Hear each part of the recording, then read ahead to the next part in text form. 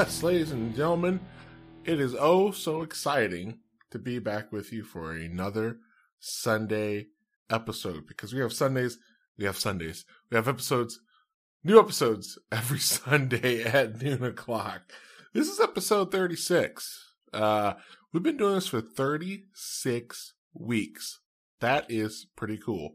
And if that doesn't make you feel pretty cool, you should, because you've been listening for 36 weeks. And also, that means that we're almost towards the end of the year. And also, that means that fall is almost here, which by far is my favorite season. I simply do not love summer anymore because of how blazing hot it is. So I'm now a fall, a spring, and winter kind of guy.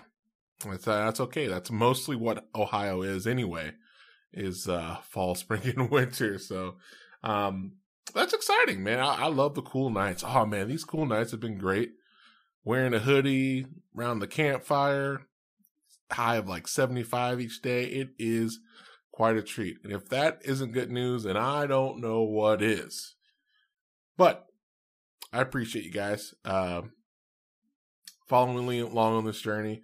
It's exciting, man. Couple weddings coming up.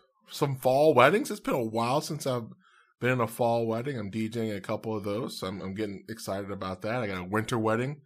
I'm also DJing, so I'm excited with that as well. So I have a little bit of good news. I have an article I shared on my Twitter, which is at Carleezy Games. If you're ever interested in checking me out in any social media or YouTube, feel free to go follow me there. But this one kind of struck me in the old heartstrings. I did share on my Twitter. So basically what happened is this lady who is blind, so you can imagine how hard it is already for her, going to a restaurant, eating a beautiful meal, and it's her birthday. And you know how people usually do birthdays? They bring out the cowbell, and they have this weird chant, and that's how they celebrate your small little cake you get, or cupcake or something like that. This restaurant went above and beyond. I mean, man, it's so cool what they did.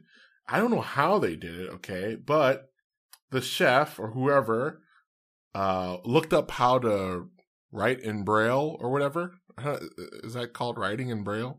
So he spelled out happy birthday, and then underneath each letter, he did the Braille dots for that. So they came out and sing, and they placed it in front of her, say, hey, give me your hands.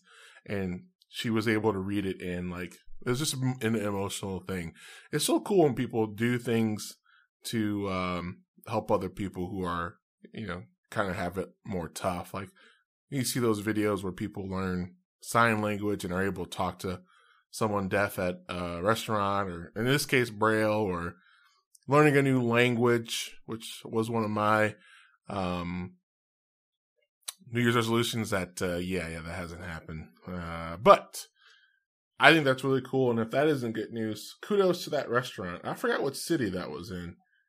I don't think that was in Ohio, because we're not that cool here.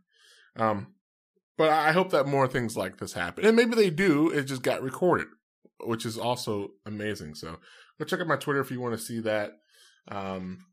That's just, it kind of motivates me to get back into the whole learn a new language thing, so I can just communicate with someone who doesn't speak English very well or something like that, or learn sign language. I don't know. I'm just rambling now, but I am excited. I think we're going to do a longer episode coming up soon.